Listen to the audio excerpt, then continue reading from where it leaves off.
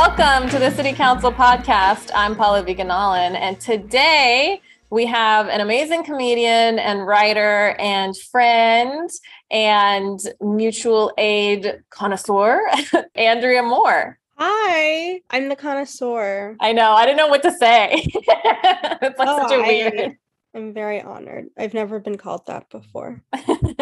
I am super excited to have you on the pod for a number of reasons, but also because you participate in mutual aid in LA. You're very involved. You're one of my go-to people when I'm like, oh, somebody messaged me about distributing this thing, or they have a question about this thing. Who do I talk to? I'll talk to like Ellery, Dan, you know, you're like one of my top contacts for like mutual aid in LA because you work with the community fridge program. Can you tell us a little bit about that? Sure. Yeah. I got involved in the community fridges at the start of the pandemic. And if you're not familiar, it's a network of decentralized, independent refrigerators that provide food and supplies to people in need. And they're just on the sidewalk connected to a power source. Our motto is take what you need, leave what you don't. So anyone can come. There's like no one in charge, just both a blessing and a curse because it means that we all kind of do everything. But yeah, I'm mostly involved in the East Hollywood community fridge.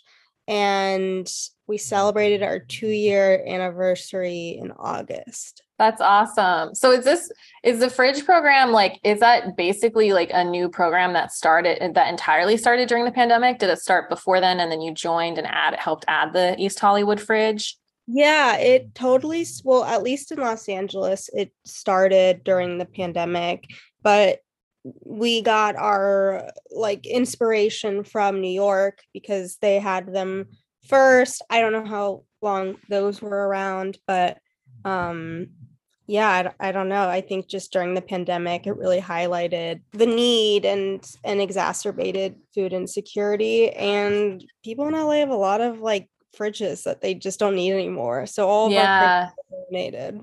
So they're all donated, and then you go to outside of a store and you're like, hey, can we plug in here? Right? Ask.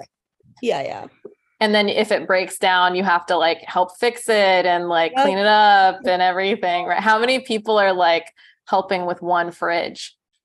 Oh, I don't know. It also changes. At the beginning of the pandemic, there were so many people, and then naturally burnout occurred. People come, I've taken long breaks from it. People get jobs, people come back. I don't know. I feel like I can't give you. Yeah. Also, each fridge, it's a different number of people, but yeah. And then there's often pantries right next to them, right? That have non-refrigerated items or hygienic items that people need. Yeah. And I also another aspect that I really like that you do is you'll buy fruit from some of the local vendors to stock the fridges with, which is really cool because you're putting the money back into the community, right? Yeah. I mean, all of the money that I raised, I used to either buy cut up fruit from Victor, who's a street vendor.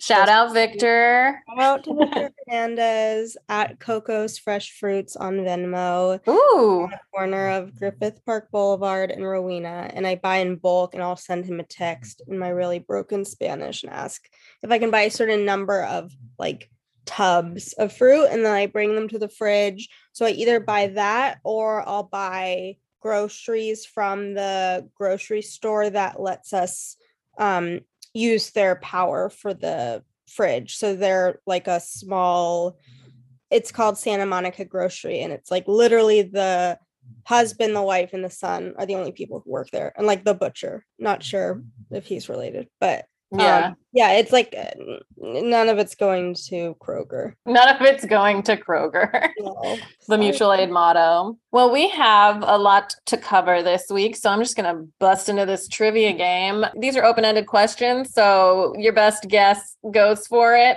So there was a video circulating this week, an interview with Julia Roberts and Gayle King. And Julia Roberts described who helped pay for her own birthing fees at the hospital. Do you know who it was? Oh, It was Was it like Dolly she's Parton? no, but that's a great guess. I feel Thank like you. any random donation, I'm like, is it Dolly Parton? I definitely read this and I'm not remembering. It was Wait, Martin yes, Luther. it was MLK. Yes, it was Martin Luther King's Yes. family. Yay! Ding ding ding. Yeah, and I'm gonna play the clip. Just want to take a step back for you, Julia, because you have two historical figures that I'll bet most people don't know this about you. Your brush with, let's start with the day you were born. Who paid for the hospital bill? Okay. Her research is very good. We're professionals. This is the King family paid for my hospital bill. Not my family. Not your family, but Martin Luther King Jr. and Coretta. And how did that come about? Well, hey, did you guys know that about Julia Roberts? That's what I said. Martin Luther King Jr. and Coretta Scott King Jr. Why did they do that? Because your dad, Walter Roberts. Yes, and obviously because my parents couldn't pay for the hospital bill, my parents had a theater school in Atlanta called the Actors and Writers Workshop. And one day, Coretta Scott King called my mother and asked if her kids could be part of the school because they were having a hard time finding a place that would accept her kids. And my mom was like, sure, come on over. And so they just all became friends and they helped us out of a jam. Yeah, because in the 60s, you didn't have little black children interacting with little white kids in acting school. Right. And your parents were like, come on in. Yeah. I think that's extraordinary. Yeah. And it sort of lays the groundwork for who you are. Oh, absolutely. So yeah, it was 55 years ago. They paid for her birth, which is wild. Who knew they contributed to Pretty Woman like that? This one's sad. I don't know why I put this in here. Saifullah Paracha, who is 75, is the oldest Guantanamo detainee, and he was released after how many years? Oh my God. Well, let's see. Let me do some math in my head. I'm going to say 20 years. Yeah, nearly 20 years. And he was released and reunited with his family. Yep. That one's a rough one. These trivia games, sometimes I just do the questions to get through the news fast because I can't dwell on it because it makes me sad. What? I have a question right after you said you didn't want to dwell on it. I have a question about that, what you just said. What was the impetus for releasing him? I mean, obviously he shouldn't have been there in the first place, but what was it that actually yeah, you can go after we falsely imprisoned and tortured you for. I guess he was cleared for release in May 2021 and his health had really deteriorated and he had 2 heart attacks. So I'm not sure what the official reason is, but he was apparently just a businessman and philanthropist, and he was in Thailand on a business trip and they kidnapped him while he was there, and then he was taken to Bagram Air Base and then flown to Guantanamo. Yeah. Insane. I feel like I can't say what I want to say because I would be put on a list. But fuck that. Right? I get why people join ISIS. It's the US is radicalizing people and creating terrorist groups because of how much of a terror we are in the world, just kidnapping people and doing this awful shit under the guise of governance. So crazy. Super fucked up. The good news is that when Obama was campaigning, he said one of the first things he would do was close Guantanamo, and he definitely did that and followed through on Fully did that for sure. Thank goodness we can all breathe a sigh of relief. Okay. This next news is really cool. There's a Nigerian scientist named Eukarya Waichi, and she gets called to oil spills to do what? What do you think she does? She's a scientist who gets called to oil spills. I don't know. I get clean up the animals, rescue with Dawn and a paid partnership with Dawn. Yeah, she's a Nigerian scientist with a paid partnership. No, she cleans up the oil spill through what's known as bioremediation, where they plant natural vegetation that naturally removes the pollutants, and you don't need to take the chemicals and dispose of them somewhere. It just it basically, yeah, it like eats it up. And she's, I think, in her early 40s, and she's gotten all these like amazing awards and is doing an incredible job. Awards. Shout out Eukarya. That's so cool. I also like that her name sounds like eukaryote. If I might be pronouncing it wrong, but the way that it's written.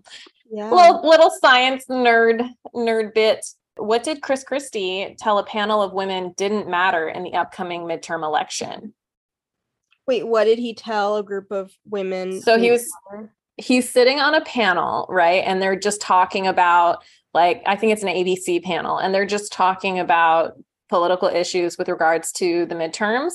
And he said it's like not an important issue. What do you think he told this panel of women isn't important? Childcare, abortion. I thought that it's abortion, but then I was like, no, that's too like. There's no fucking way. But yeah, he literally was like, I don't think it matters. It isn't important. I'll play the clip. Because you saw those numbers about it's not as important as the economy, that it's not an important voting issue. It is. And Chris, it is. It's number 3 in the polls. And you've also got 62% saying it should be legal in all or most cases. How do Republicans square that? I don't think they square it, and I don't think that it matters.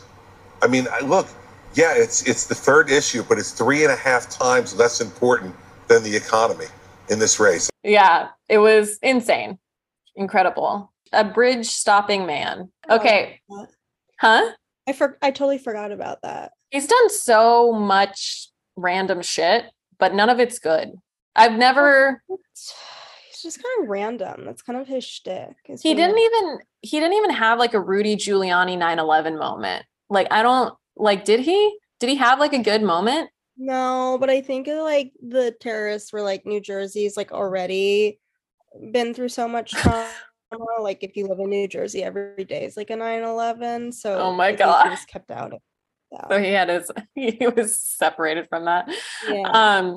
Okay, Biden is cracking down on Ticketmaster. How? Oh, the fees, processing fees. I think they said some of them were marked up like an insane like 70%. Yeah, 73%. That's right. Why is there an impending railroad workers strike? Okay, I support this strike. I know it's impending. I have to assume it's because whoever's in charge is like not paying the workers enough. I don't have a good answer. It is pay, but it's a lack of paid sick leave for railroad workers, which is like, come on, let them be sick. We've all been sick after this pandemic. Like, what are people thinking that we can't get paid sick leave? Yeah. Okay, that's trivia. I wish there were more. I know. Usually I'll have like more, and usually I play more videos, but I was like too busy this week. But I also dove deeper into some of the headlines, which we have coming up. Okay, the first headline is about Paul Pelosi. Nancy Pelosi's husband was it's an icon. A gay icon. A gay icon? You think she's his beard? Yeah. I love her. That's kind of amazing. Maybe that's why she's like super into like the arts and poetry and stuff. She's just his beard, you know? She was reading Bono's poem, Lin-Manuel performed in front of her, you know. You said she liked art. Yeah. Oh, sorry. I'm sorry. Hamilton isn't art to you. Oh. So Nancy Pelosi's husband Paul Pelosi was attacked by a home intruder, David DePape, I think. I don't know how to pronounce that, who's 42 years old. And he was looking for Nancy. He used a hammer as a weapon and he fractured Paul Pelosi's skull. He also had rope and zip ties in his backpack. And he told police he wanted to break Nancy's kneecaps if she, quote, lied and see her, quote, wheeled into Congress because he saw her as the, quote, leader of the pack of lies told by the Democratic Party. And then he told police he didn't flee because he was, quote, he was fighting against tyranny without the option of surrender. While this attack was happening, Paul Pelosi called 911 from a bathroom. He apparently like tried to run to the elevator phone and tried to make a call, but couldn't. And then he ran to the bathroom, dialed 911 from his cell phone. Authorities arrived within 8 minutes. When they arrived, they saw the two men fighting over a hammer. FBI asked what's going on, and DePape responded, that everything was good.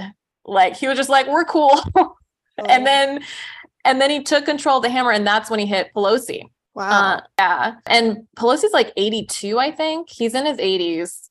So the attacker's been charged with assault and attempted kidnapping and a number of other offenses. Apparently, like if it's related to a political leader, that's like a different crime. Like, yeah. The Pelosi's are worth like $115 million or something. They're very rich. How do they not have a decent security system?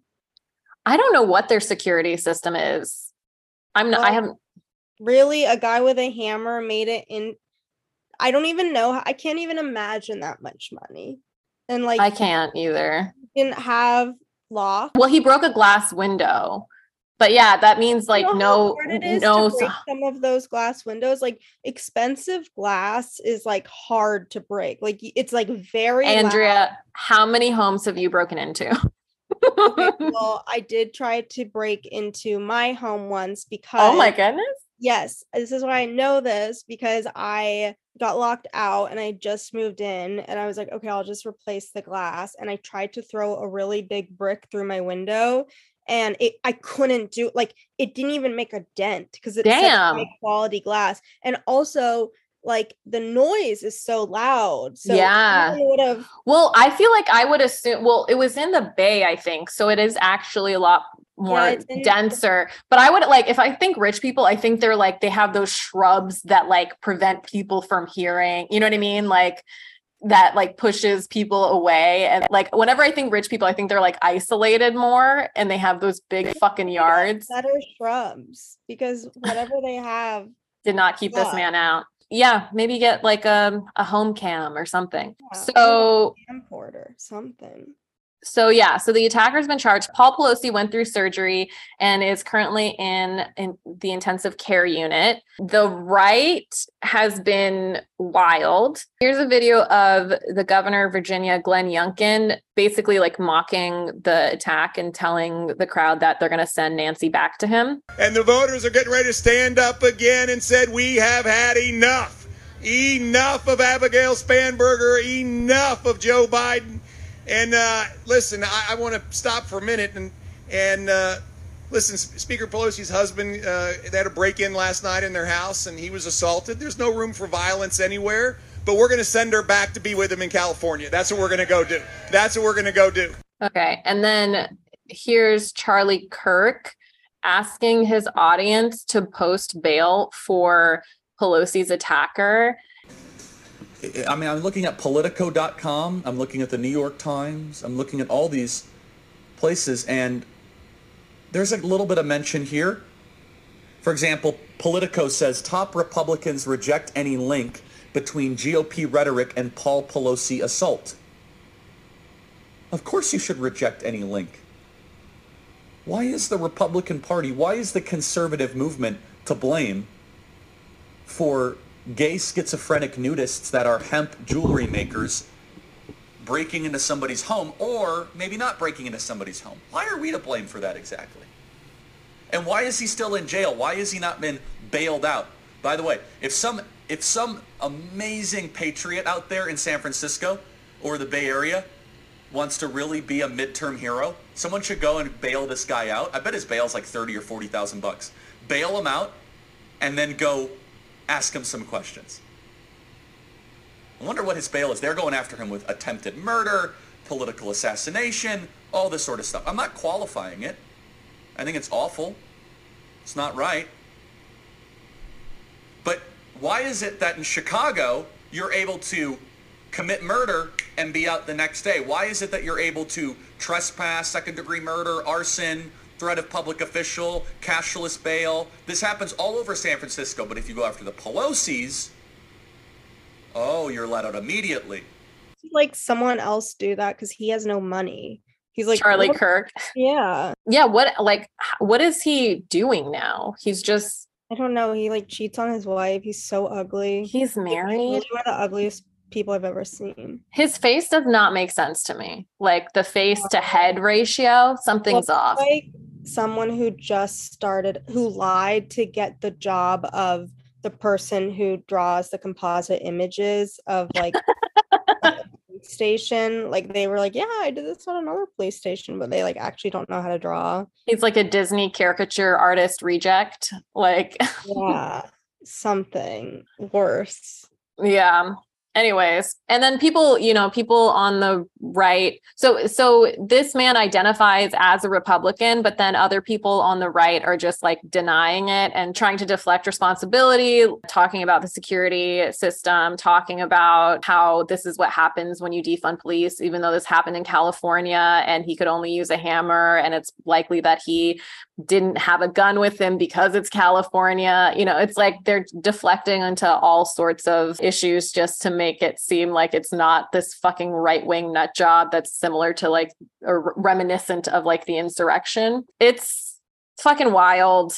He's going to survive it. Hillary Clinton tweeted, "The Republican Party and its mouthpieces now regularly spread hate and deranged conspiracy theories. It is shocking but not surprising that violence is the result. As citizens, we must hold them accountable for their words and the actions that follow," and then posted a link to an LA Times article. And then our Twitter king, Elon Musk, responded in a since deleted tweet, "There's a tiny possibility there might be more to this story than meets the eye," and then linked to the Santa Monica Observer that had an article that claimed that Paul Pelosi was just drunk fighting a male prostitute. And that's the one that I've seen. I've seen like the right just claim that the attacker is a gay prostitute lover. And I'm like, okay, don't make the Pelosi sound cool. Yeah. But I just think it's really funny that this guy tried to be a hero and all of his comrades on the right are like, no, we don't know you. Like they have all these dog whistles of like wanting this to happen. And then when it does, they're like, no, that's a crazy gay person from the left. Like, that's not us. This is also the Santa Monica Observer is also the same publication, which in 2016 said that Hillary Clinton had died and was replaced by a body double to debate Trump. So there's credibility there is all I'm saying, Even that, like, it's the right, like all of their conspiracy theories make the left look better. Cause like, if that were true, it'd be like, oh, that's why Hillary was so horrible in the debates. Yeah. It doesn't make sense logically. Yeah. They should have said that Melania had that body double. I'm kind of impressed, to be honest. Like, it's really hard to maybe the Pelosi's just, they're pretty old. So maybe they just have the same security system as they've had for like 50 years. Do you think that like maybe they have body doubles, but in the sense of like they're getting their organs replaced every 7 years in the black market? I think that Nancy Pelosi, like, that would make sense for her tits because she just has like really big tits, but the rest of her looks like it's been melted, like a candle, like when you're like not ready to throw it out and you like remelt the wax. Kimberly Guilfoyle like came for Nancy Pelosi like before this happened and said something about how she had work done. And I'm like, did Kimberly Guilfoyle say that? Like Gavin Newsom's ex and Don Jr.'s whatever. Like she ex. Oh right? Yeah. Are they? I don't know. It's so hard for me to keep up with Kimberly Guilfoyle. Yeah. I know. I wasn't going to say anything, but you've really been. I know. My bad. Did you used to Photoshop Nancy Pelosi's boobs or something? Someone did that, though. I know what you're talking about. I forget who it was. I was like, is that Andrea? Okay. Speaking of Elon Musk, we hate him. He took over Twitter. He immediately posted a horrible joke where he carried a fucking sink into Twitter and was like, let that sink in. He finished this $44 billion takeover. He's worth $223.2 billion. He fired a bunch of people as soon as he took over, including Twitter's board of directors, including the chief exec, Parag Agrawal, CFO, Ned Siegel, and then Vijaya Gadi. There was like uproar about Vijaya's firing because she was like general counsel and head of legal policy and trust. And I apparently did some good things. I don't know the details of it. But now Musk is sole director of Twitter. He also hinted at like not paying them severance, which is whatever. They're all rich. I also hate him, so I don't really care about that. And then a different SEC filing showed that Saudi Prince Al-Walid bin Talal is the second largest shareholder in Twitter now. So this is wonderful. Saudis like being shareholders of these failing companies. Like, don't they own Uber now? Basically, they like jump in when these companies start to go bankrupt, and then I they mean, make a profit from it. they own oil, which is also on its way out. So like physically, I mean, it's running out. Like it's a limited resource, No, but right? they're Technically. doing so much price gouging that that everyone has seen record profits. So yeah. I feel like the fact that it's less plentiful is almost like Better for them. Makes it more lucrative. God damn it. I don't know. I guess they just have fuck around money, you know? I guess, yeah.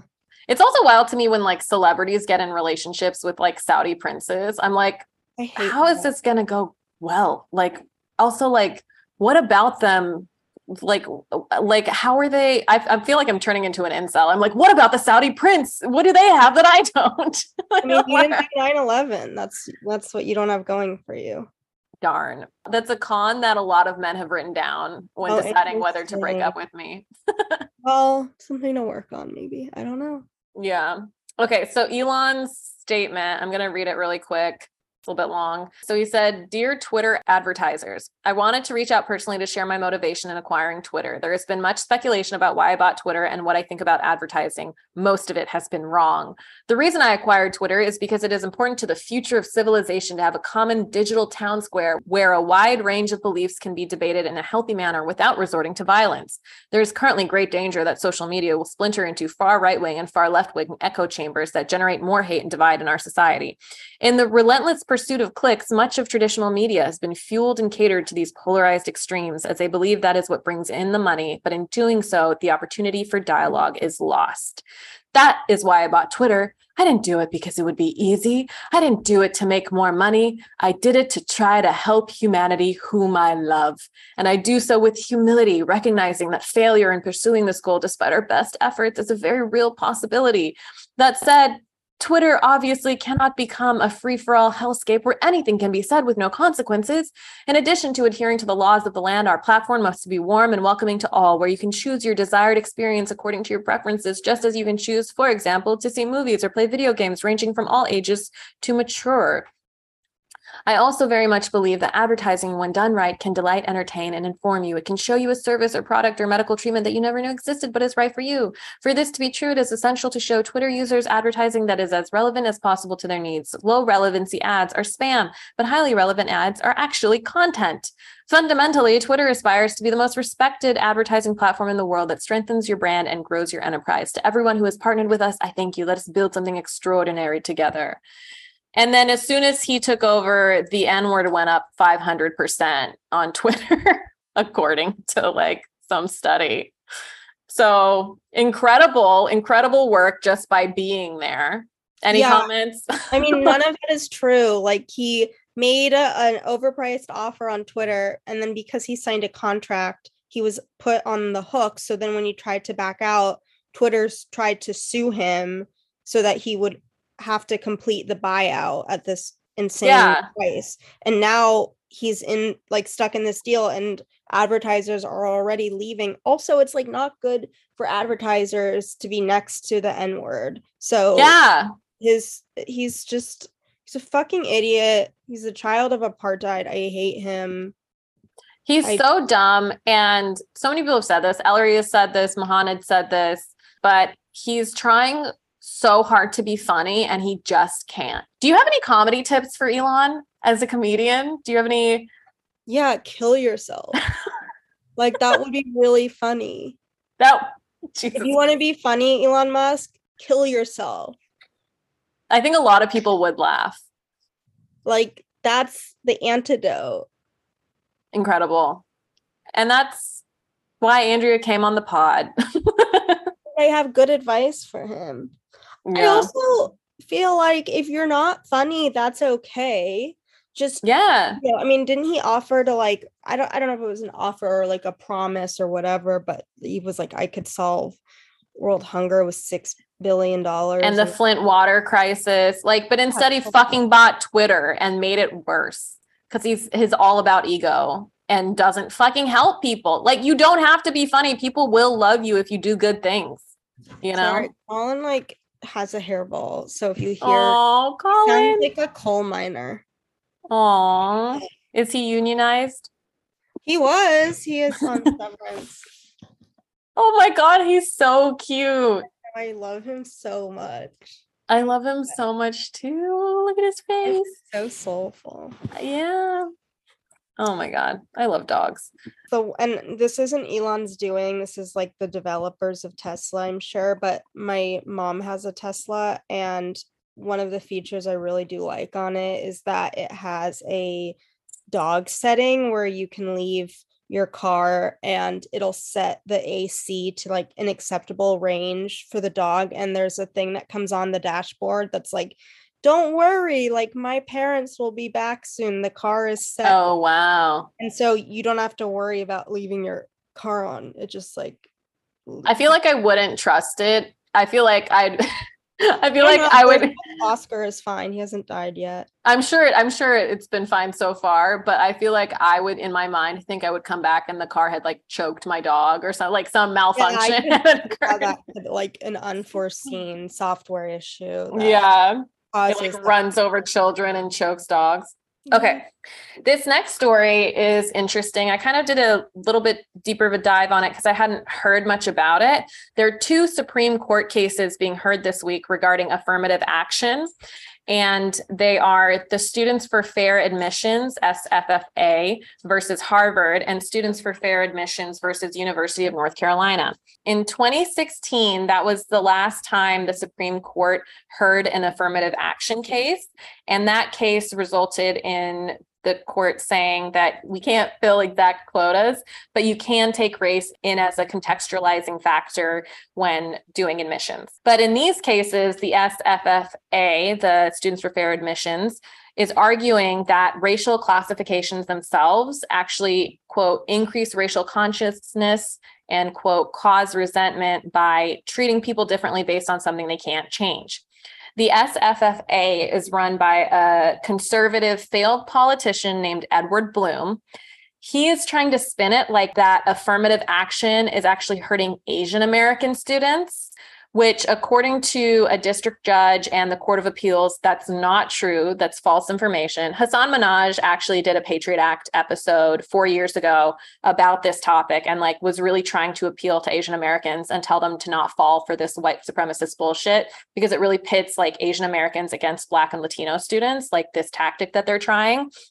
But today, there were actually Asian American protesters outside the Supreme Court in support of affirmative action, like saying that they weren't going to fall for this. Justice Ketanji Brown Jackson during the hearing said it would be really weird if admissions officers could consider factors like if applicants are parents, veterans, or disabled, but not if they were part of racial minorities.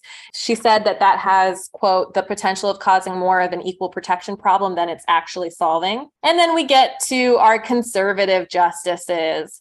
During the case, Samuel Alito kept asking what the term underrepresented minority actually meant. He described college as a zero-sum game. Amy Coney Barrett kept asking about what potential, quote, endpoint there would be. Clarence Thomas, we love Clarence Thomas and his wife, Ginny, couple goals. He said, quote, I've heard the word diversity quite a few times and I don't have a clue what it means. Yeah, Clarence Thomas, we know that you have no idea what that means. You are working against all of it.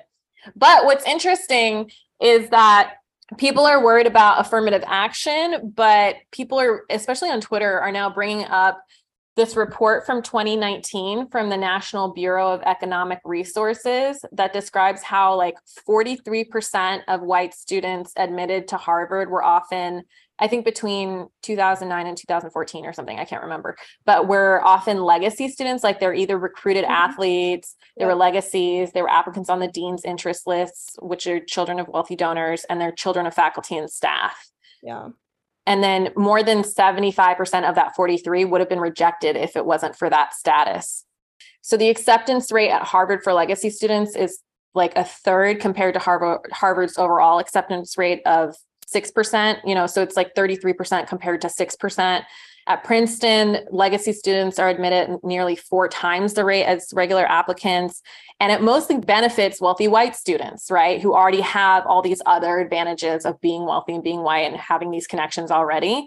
What's like an additional layer is that a lot of studies show that white students who go to mid-range or like state schools do better, like succeed more than minority students who graduate from like really like high-end elite schools.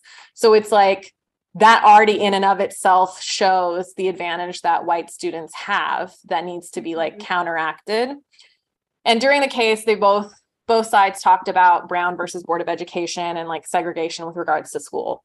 But that is the cases that are being heard right now. It's not looking good because of the composition of the court.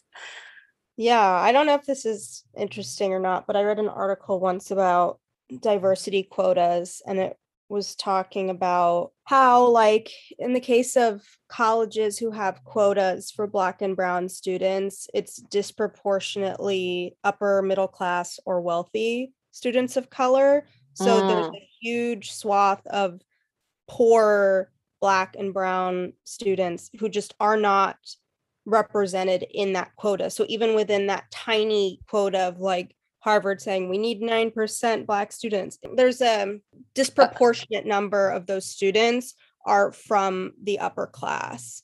Yeah. So poor students of color aren't benefiting from any of it. And like, so I guess what I'm saying is like, I think there should be more quotas. Do you know what I mean? Like, yeah, there should be more stipulations that allow for capitalism to not just like win over everything. Yeah, right? It's not like a one size fits all, like, because then you just have people competing for these like, really small slots. It's like, yeah. 2 slots and someone comes from money and someone doesn't. It's gonna go to the person who's from money or like knows the people who are from money or in those circles. Yeah, for sure. Yeah. Man, this Supreme Court is like on one. They have too much power right now. I don't know. They've always had too much power. It's a lifetime appointment. Imagine if you why no job should have a lifetime appointment. You should at least get, like, we still have to get retested to drive every few, that's a really good point. We have to renew our license and shit. We have to, renew our passports at least, I don't know. I feel like, the lifetime appointments are insane, especially considering like we're now getting more aware of like dementia. Like, how is that gonna factor in? I don't know. I mean, and also like with people changing and demographics changing, like these conservative justices, as indicated by Dobbs, do not fucking reflect the will of the people. And the population, like you have 9 justices that support, I don't know what the American population is, but it's like, why hasn't that number gone up? Yeah, I have no idea. So I think this episode's they're gonna listen to this for sure. Yeah, we're helping. We are helping. I do like that the conservatives are like, yeah, let's do that thing that was pointed out in Get Out, where we make the Asian people be on our side until shit hits the fan. Like there's no way that they're going to see past that or through it. I just think I'm like thinking about what just happened in the UK with their prime minister. Yeah. I don't know. For sure, they're like token representation, tokenized people who like sell out their own demographic to act as though like their representation matters and like to fulfill this like white supremacist ideal. There's for sure that, but like in the US, for example, there are a lot of like Indians who are like tokenized in the Republican Party and are like the forefront of it. Bobby Jindal and fucking Nikki Haley and like all of these other, like, what is it? Ajit Pai, like all of these fucking horrible people. But most Indian Americans are Democrats and donate more to the Democratic Party. So it's like the people will like hopefully see through it. You know what I mean? Like, it might be like those like wealthy people who are already like really closely allied to white supremacy that won't and will try to work in its service. But yeah, I don't know. It's definitely something to pay attention to. I feel like people don't normally like pay attention to Supreme Court cases, but it's becoming like juicier as time. I'm like, there's more shit that's happening. And I feel like there like not enough people like are aware of what's going on or how it'll affect our daily lives. I don't know. But some good news for leftists. The Brazil presidential election. Lula won over Bolsonaro. Luiz Inácio Lula da Silva, also known as Lula, is left-wing. He's a trade unionist. He's a formal metal worker. He's a member of the Workers' Party. He was previously president of Brazil from 2003 to 2010, and then shit got wild. In 2014, Operation Car Wash began, where Brazil found Lula guilty of corruption and peddling and all these charges, and they raided his home. And some people tried to shield Lula, but he was found guilty and sentenced to 9.5 years in prison. And in 2018, he turned himself in like a day late. And he said that there was like bias in the media and with the judges and everyone trying to like imprison him. But I'm going to play this clip of him talking about why he needed to turn himself in so that they couldn't like, you know, try to string him up on like further corruption charges or whatever, or say that he wasn't, or like, you know, use him against the movement, basically. Vou atender o mandato deles. E vou atender porque eu quero fazer a transferência de responsabilidade. Eles acham que tudo que acontece nesse país acontece por minha causa. E depois que eu vou de cabeça erguida e vou sair de peito estufado de lá, porque eu vou provar a minha inocência. Abraço, companheiros. Obrigado. Mas muito obrigado a todos vocês pelo que vocês me ajudaram. Beijo, querido. Muito obrigado. So this speech was to the Workers' Party, which is a leftist party. He said, I'm going to attend the mandate so they won't say tomorrow that I am a fugitive and that I am hiding myself. I'm going to let them know that I'm not afraid and that I'm going to prove my innocence. And he said, because I stand out with head up and chest out, because I'm going to prove my innocence. Thank you very much for what you have done. So you have helped me. I want to give you a kiss. Thank you very much. And then also in the rest of the speech, he talked about how the only crime he committed was fighting for poverty reduction in Brazil and trying to offer university education to the poor youth there and trying to improve the living conditions of Brazilians. And he said, in his opinion, the rich do not forgive him for this. So then the Free Lula movement began. And in June 2019, The Intercept published a leaked telegram showing that the lead prosecutor of this Operation Car Wash, Delton Dallagnol, and the judge, Sergio Moro, had conspired together to convict Lula to prevent him from being a candidate in the 2018 election, which he had previously said he had wanted to, you know, be a candidate for. So he was considered a political prisoner by foreign officials at that point, including Bernie Sanders, who called for his release. And then in November of 2019, after 580 days in prison, he was released. And in other places later in November, his sentences were increased. But eventually in 2021, the Supreme Federal Court just annulled all the convictions against him. And then Brazil had to answer to the UN on 4 accounts of misconduct, including coercive conduct against Lula in 2016, leaking of confidential data to the press, leaking of illegally obtained phone conversation recordings to the press, and an abusive strategy of temporary and preemptive imprisonments to obtain plea bargaining deals implicating this former president Lula. But just recently, Lula won after being released from prison, running against Bolsonaro, who is king at getting COVID and burning down the Amazon and just being this like right-wing extremist. And so that's something to celebrate. He's like, you know, this socialist left leader winning in Brazil.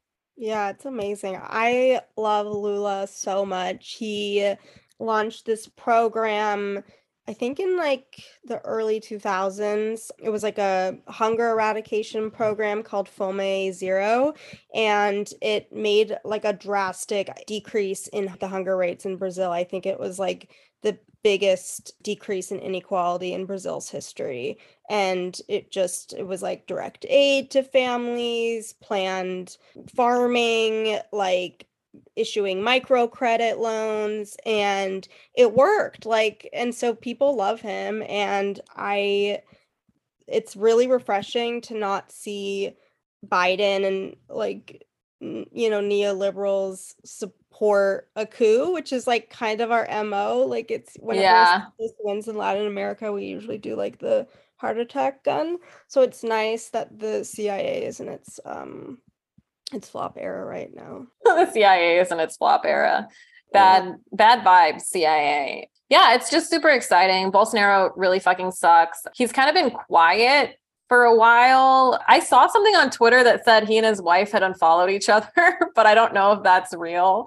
Yeah, I saw that too. I mean, it kind of reminds me of when Trump and Melania like stopped being seen together once he left the White House. Oh, yeah. I didn't even notice that. Mm-hmm. I'm hoping that like Bolsonaro, because Bolsonaro was like preparing to say that like the election was like rigged or whatever before the election, but I haven't heard much from him either. So like, I'm hoping he just fucking leaves it alone and like allows Lula to take over peacefully, but who knows?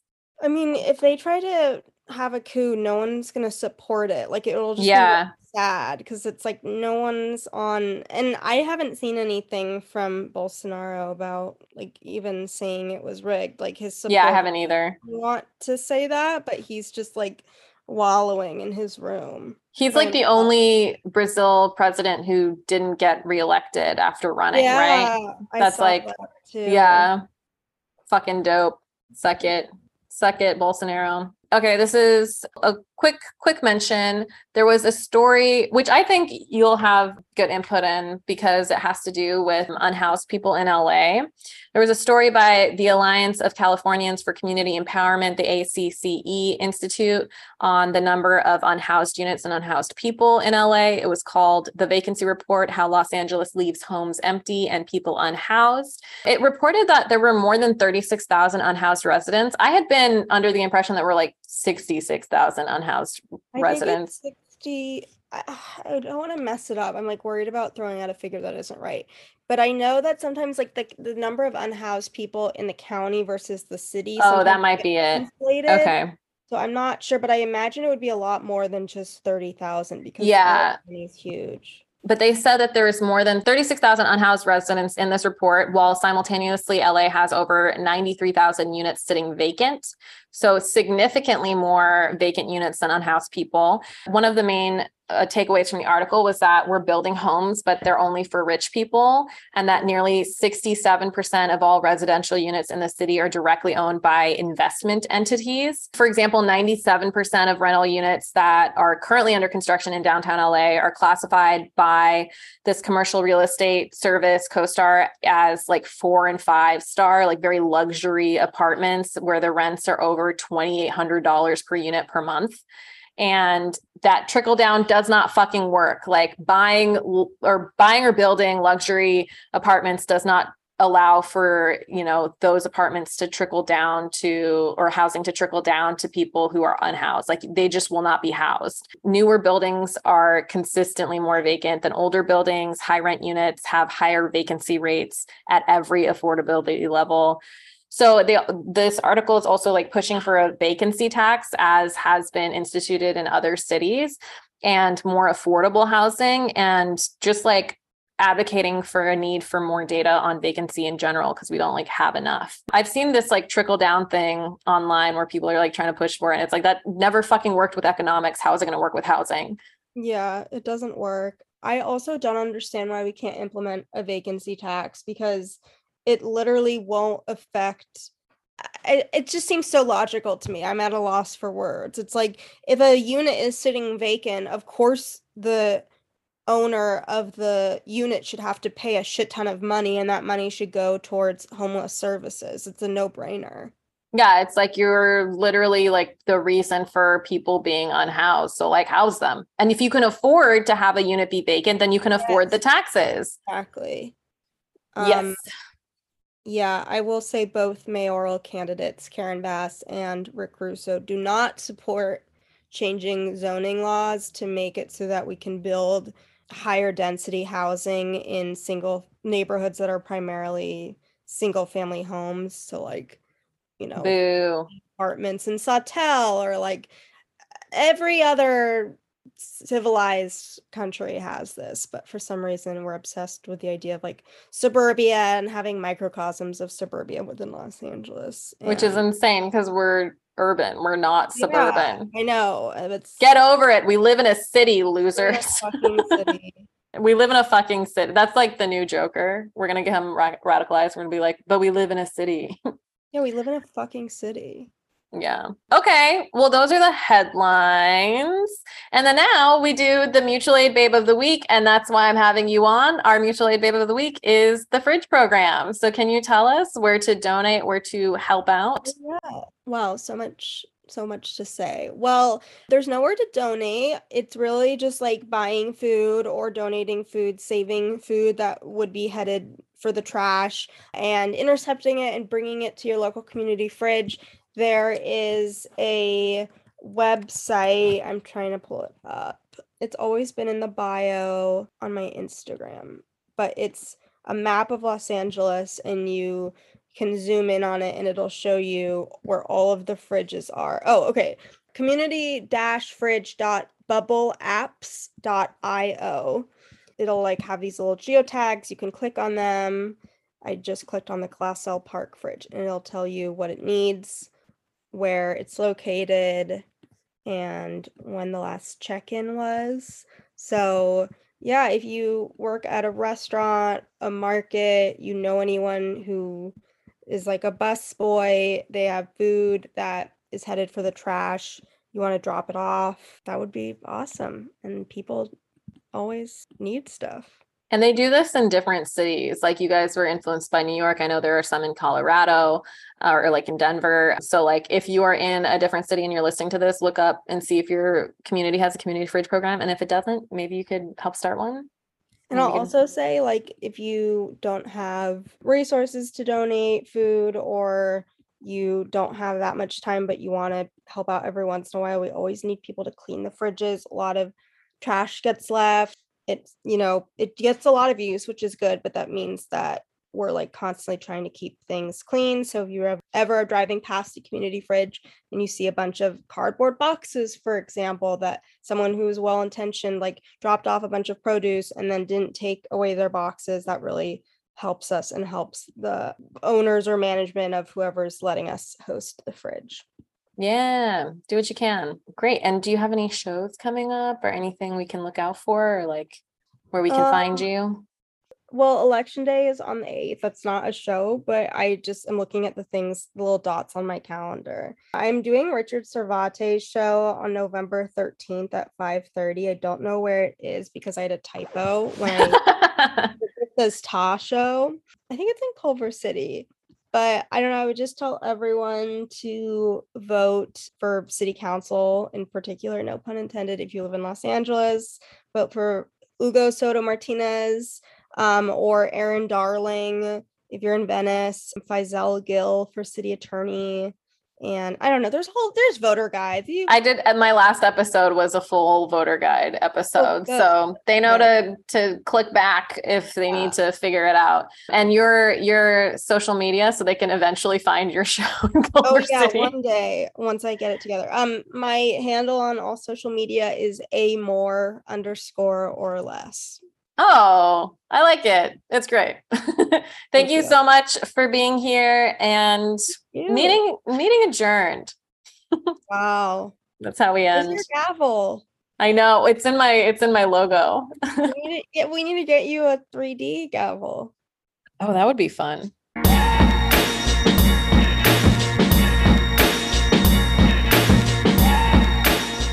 This episode of the City Council Podcast was written, created, and produced by Paula Viganalin. That's me. The music was written and produced by Ruby Ibarra. Be sure to follow us at City Council, spelled S-E-L, show on Instagram and Twitter for more weekly podcasts and live stand-up comedy shows.